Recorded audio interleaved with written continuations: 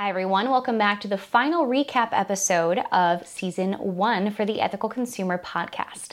In this recap episode, I'll cover what you missed in episodes 31 through 40.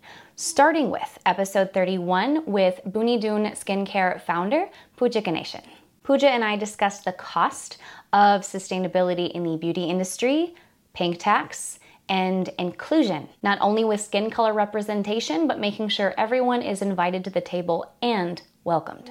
So I went back to the drawing board. I went to our R&D labs, our manufacturers, and said, if I want to say that every product Bunidun ever develops is under $45, is that something you could do? And some of them said, no, we cannot formulate and manufacture for that price point.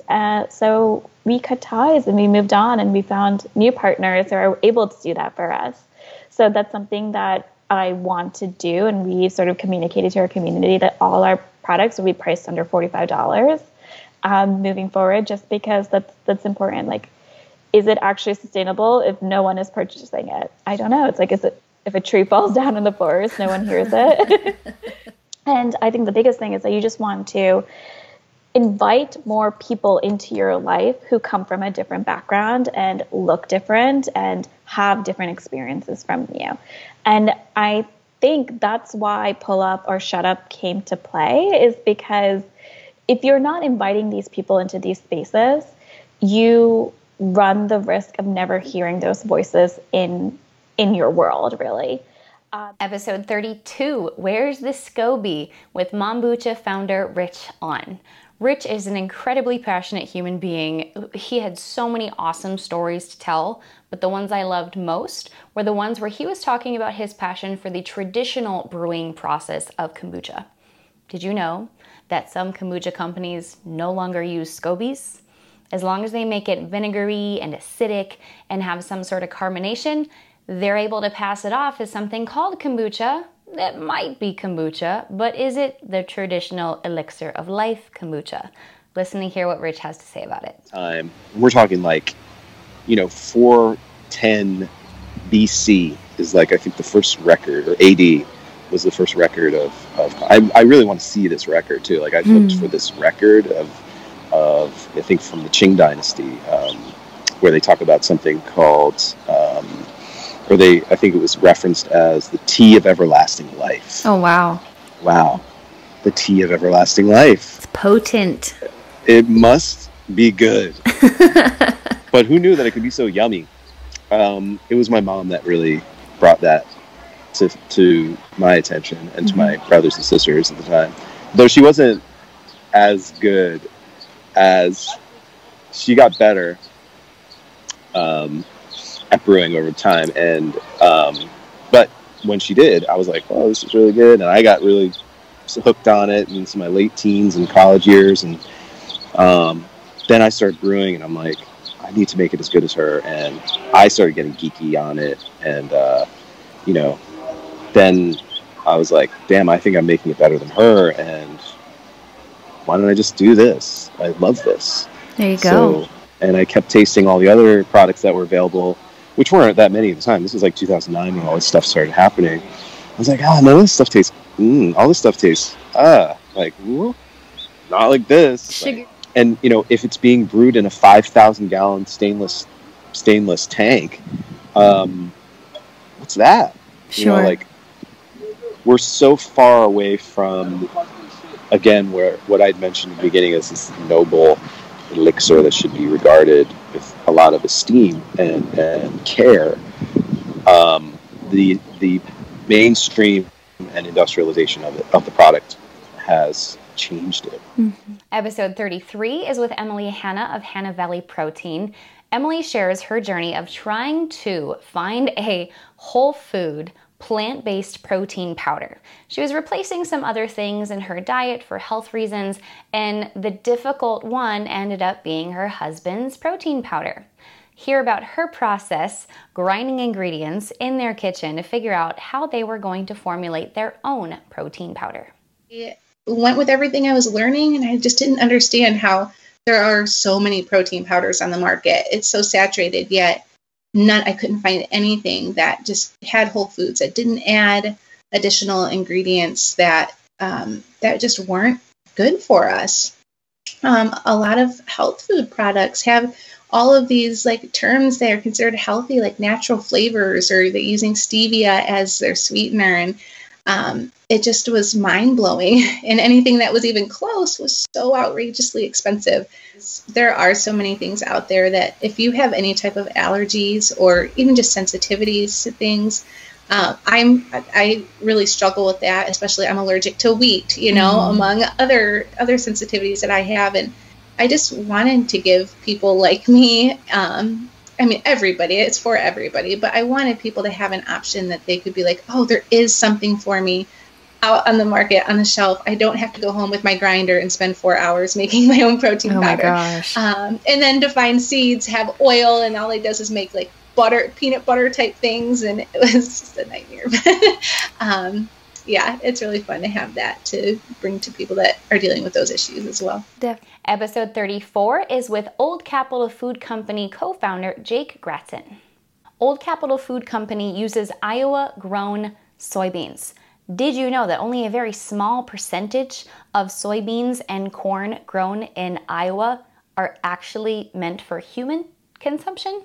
Listen to hear what Jake has to say about that and where the rest of it's going, and how they only use the finest Iowa-grown soybeans for their tofu. Yeah, one of my favorite sayings around this is that Iowa is very proud to grow soybeans, but not proud to eat them. So we work with we have a partner in the soybean industry. They're actually where you are in Cedar Falls, Stonebridge Limited. And what they do is they work with the buyers and sellers of soybeans, that they help the farmers figure out what beans are in demand for the time being. And then they, by talking to the customers who are buying them like us, and figure out what varieties should be grown, help them figure out where they're going to be moving, help them with cleaning the beans and packaging them for use. So they're an extremely valuable component. So they work directly with the farms, and we work directly with them. We have met a number of our farmers, so that the circle is completed. But being an expert in tofu, I don't have also the time to be able to become an expert in testing and growing soybeans. Yeah. So their role, nor does a farmer have the time and energy to figure out where exactly to market these beans. So they actually fill a very, very valuable role in allowing us and the farmer both to specialize in what we do. All the components of making tofu are something that you could do at home. I wouldn't necessarily recommend it, because it would take you about 4 hours to make a block of tofu, and it wouldn't turn out as good.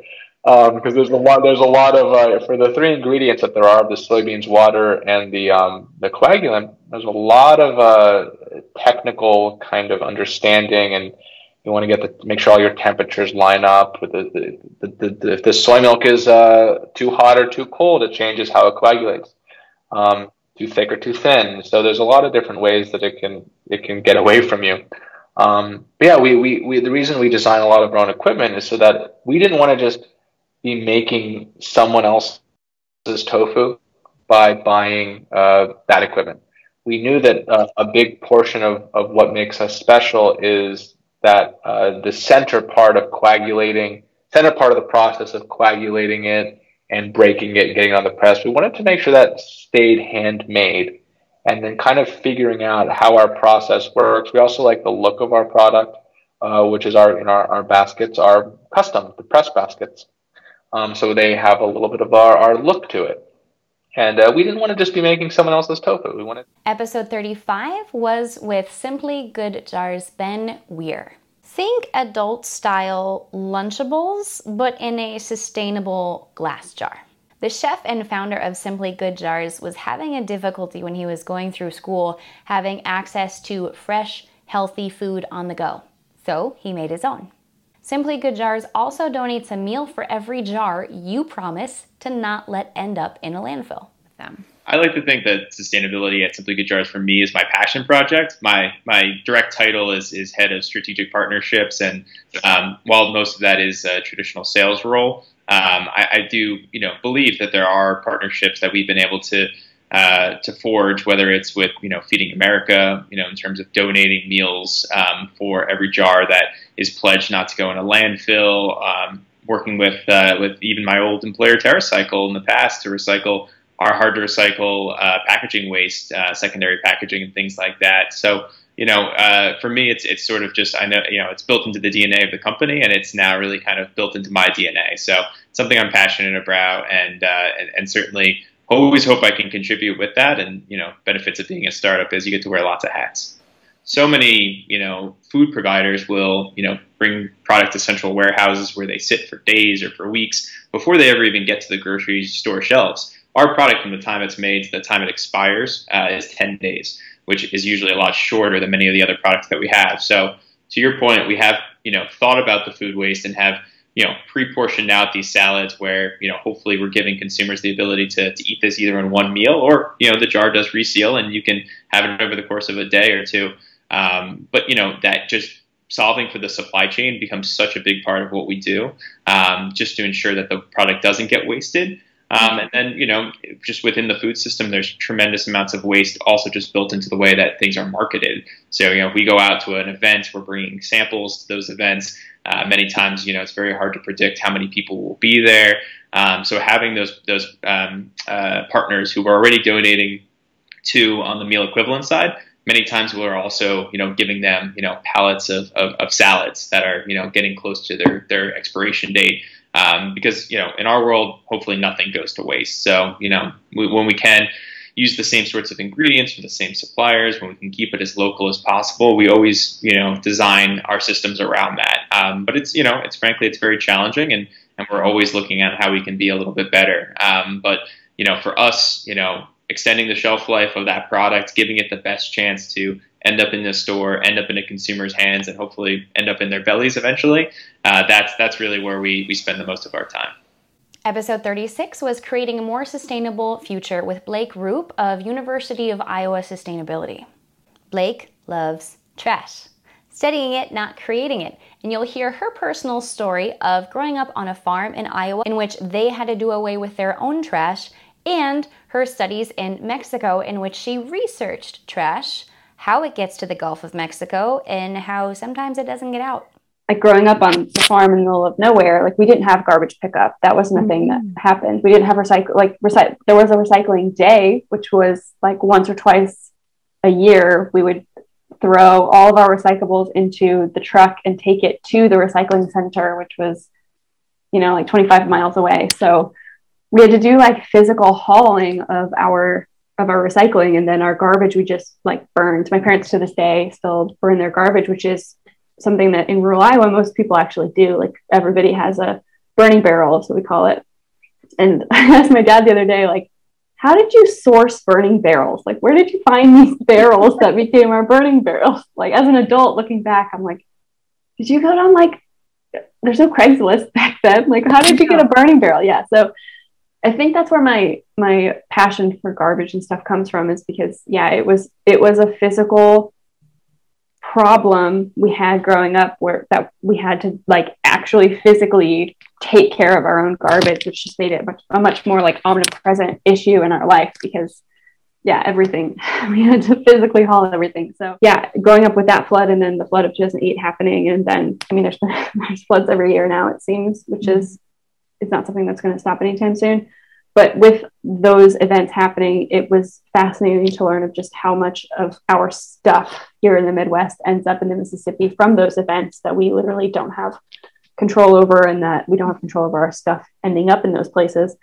And I always just have these pictures of like people's dining hutches just like floating down the river in Mississippi, like there's a lot of, exactly. There's just so many people that work on the Mississippi as well, cleaning it up of all of the stuff that gets put into it, whether on purpose or not. So episode 37 was with Nishal Banskota of Nepal Teas. Nepal Teas is the first organic tea company to come out of Nepal, and you're going to want to listen to the whole episode to find out why all of your teas should be organic. Nishal also shares a really heartwarming story about a language barrier between one of his chefs from the US and one of the chefs there in Nepal, and how even the language barrier could not keep a connection from happening. So with the initial vision of really getting the community out of poverty, that is not just a side thing that we do. it's embedded in the core mission of the company that we are building a company, and tea is really the catalyst for social change. So what happened with the chef is I and my Canadian customer were having a small, technical talk at the manager's tea tasting room, and I could not find the chef. I could not find her, so I was, hey, and our farm is basically, it's kind of like an open book. Mm-hmm. It's not like other tea farms where you only get to see what the manager wants you to see. Sure. But ours is more like, hey, you can feel like this is home and do whatever. Like, if you want to help out, go ahead, help out. If you want to just, sit down, relax, read, whatever, do whatever you want, right? So I could not find the chef. And then the scene that I walked into, I was trying to find her everywhere. And then I went to the kitchen. And the scene that I walk into is still vividly I remember that scene where, she was laying down on the ground, rolling bread, passing it to my cook, Pushpa, who is teaching the chef how to, make that. Her name is Tracy, by the way. Mm-hmm. And Pushpa was teaching Tracy how to roll the bread, and she was getting it from her and then putting it in the firewood to make the bread. Huh. And they made the dinner that night. And mind you, Pushpa cannot speak in English and does not understand English. Tracy cannot speak and understand in Nepali. So people who have passion for food are just giggling and laughing and kind of working and made their whole dinner that night, right? It was just amazing. And then on the third day, it was kind of hard to separate them because both of them were crying. And as I am about to again. and Tracy basically gave the bangle that she was wearing to Pushpa, and Pushpa gave whatever she was wearing, a hair clip, to the chef, Tracy. Episode 38. How Owatonna-based company Bushel Boy Tomatoes is providing the Midwest with close, local, fresh tomatoes all year round via their sustainable greenhouses. Hear about why vine-ripened tomatoes are so important to them and all of the sustainable factors of how their greenhouses operate, from collecting rainwater to having their own bees to pollinate the tomato plants in that case. Yeah, so they're, in general, you can assume that they're spending, well, first of all, they spend about half of their shelf life on a truck. Is the way that to think about most produce that's entering the country. So they're going to be in transit for 3 to 5 days, depending on where they're getting to. So it is considerable time that's in transit, and because of that, and again, this was the value proposition for Bushel Boy when they started was we want our tomatoes to ripen on the vine, not in a truck. And that's, that is our point of difference. It's why tomatoes that you get out of your garden taste so much better than what you're used to at the store, because you're picking them when they're ripe. You're letting that tomato itself ripen, the way it was intended to, which is on the vine, versus in transit where the color is changing and getting more red, but the flavor isn't really changing. That's right. We've got hives that are in the greenhouses. Those hives get opened up in the morning, so the bees are out, pollinating, and then they return to those same hives every night. So it's a really fascinating part of the things that you can do within agriculture indoors. Sure. And it's not manipulating nature, it's helping it where it would otherwise not be able to exist, essentially. Exactly. Yeah, and in essence, you're replicating nature during its peak time, and you're allowing to have that natural environment occur 12 months out of the year instead of just 3 or 4. In episode 39 with Jody Hugrich, registered dietitian who works at the UNI Local Food Program, we discuss the importance of matching up and networking farmers to not only farmers markets, but also area restaurants and even school lunch programs. She also discusses how the UNI Local Food Program goes on to eventually work with some past students to solve the difficulty of food deserts in this community. And so with the UNI Local Food Program, we do have a lot of different projects that we're working on.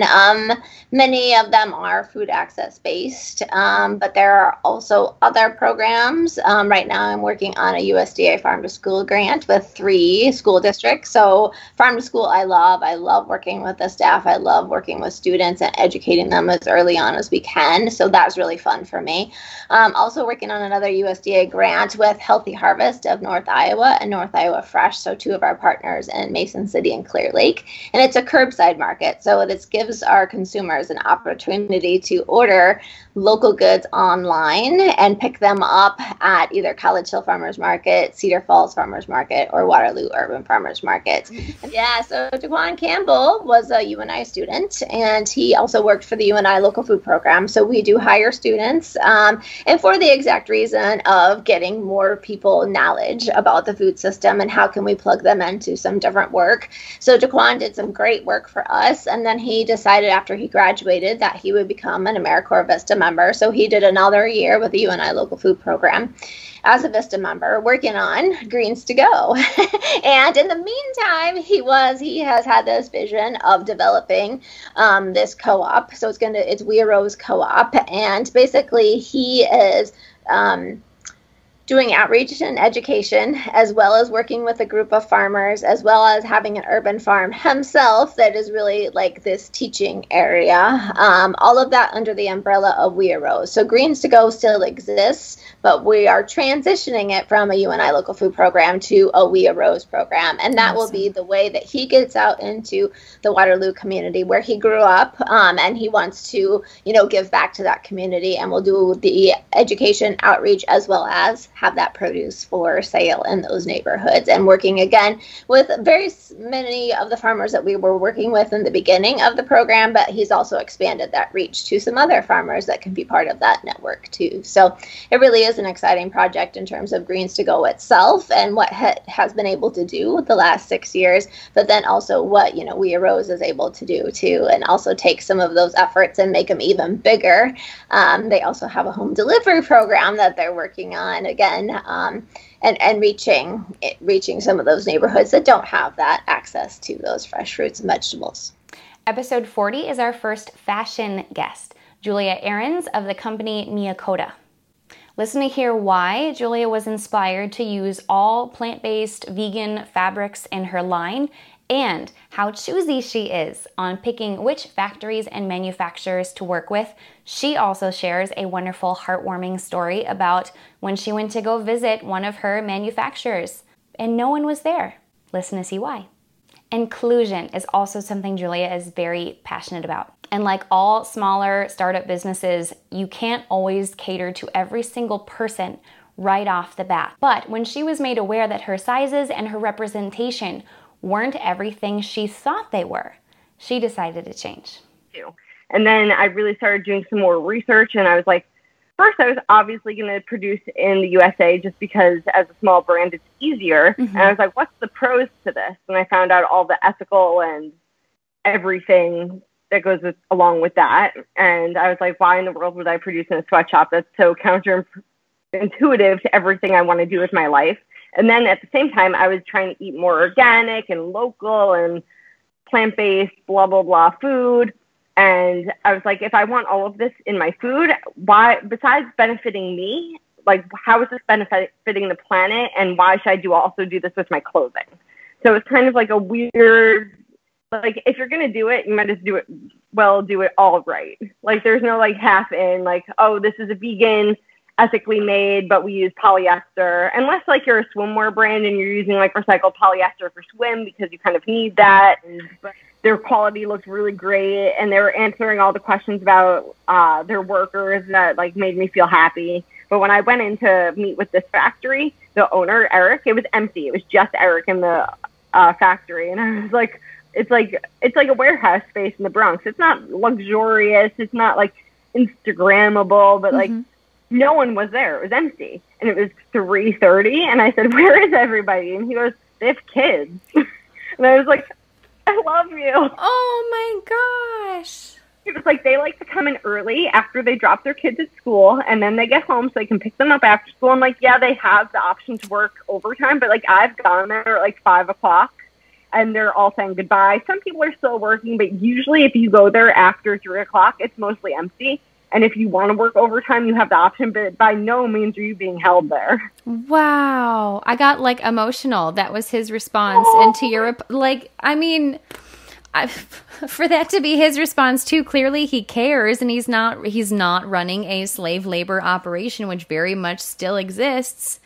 And oh man. And you don't think it exists in the United States, but they're like Forever 21 does some production in California. Let me tell you, they're not paying them above minimum wage. Oh, and like Eric, like minimum, I thought Miyakota was having very, like when I was picking models, I thought I was being very representative and inclusive, not necessarily with size, because when Miyakota started, we had small, medium, large. Then everyone asked me for extra small. Let me just tell you, selling an extra small is like selling water to a seal. I don't know. It's like impossible. And then so I was like, if I'm going to do extra small, I'm going to do extra large. And then people were like, when are you going to be size inclusive? So I expanded to extra, extra large. And then I saw humans on the internet, influencers, who I was like, oh my God, I'd love to work with them, but I don't make their size. And I was like, that's a problem. Red flag. And then the person who actually reached out to me, who did my fitting for 4X pieces,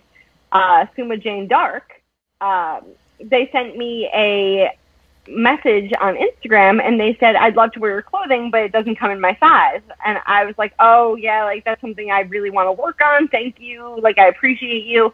And during COVID, I just had a lot of free time on my hands and a lot of time to think and ruminate and be like, where am I dropping the ball? And I messaged them and was like, hey, if I was to expand my size range, would you help me? I'd pay you. And they were like, yeah, I'm down. So that started that relationship. And that, my friends, is all for season 1. I hope this recap episode was helpful. Hopefully you become reacquainted with some guests that you might have missed, but maybe seen on the Instagram. And we will be back in September with season 2 of the Ethical Consumer Podcast. This gives you plenty of time to catch up, and me plenty of time to record some new episodes for you. Keep following us on Instagram, Facebook, YouTube, your preferred podcasting platform, so that you know when we are back. Have a great summer, everyone. I will see you next fall.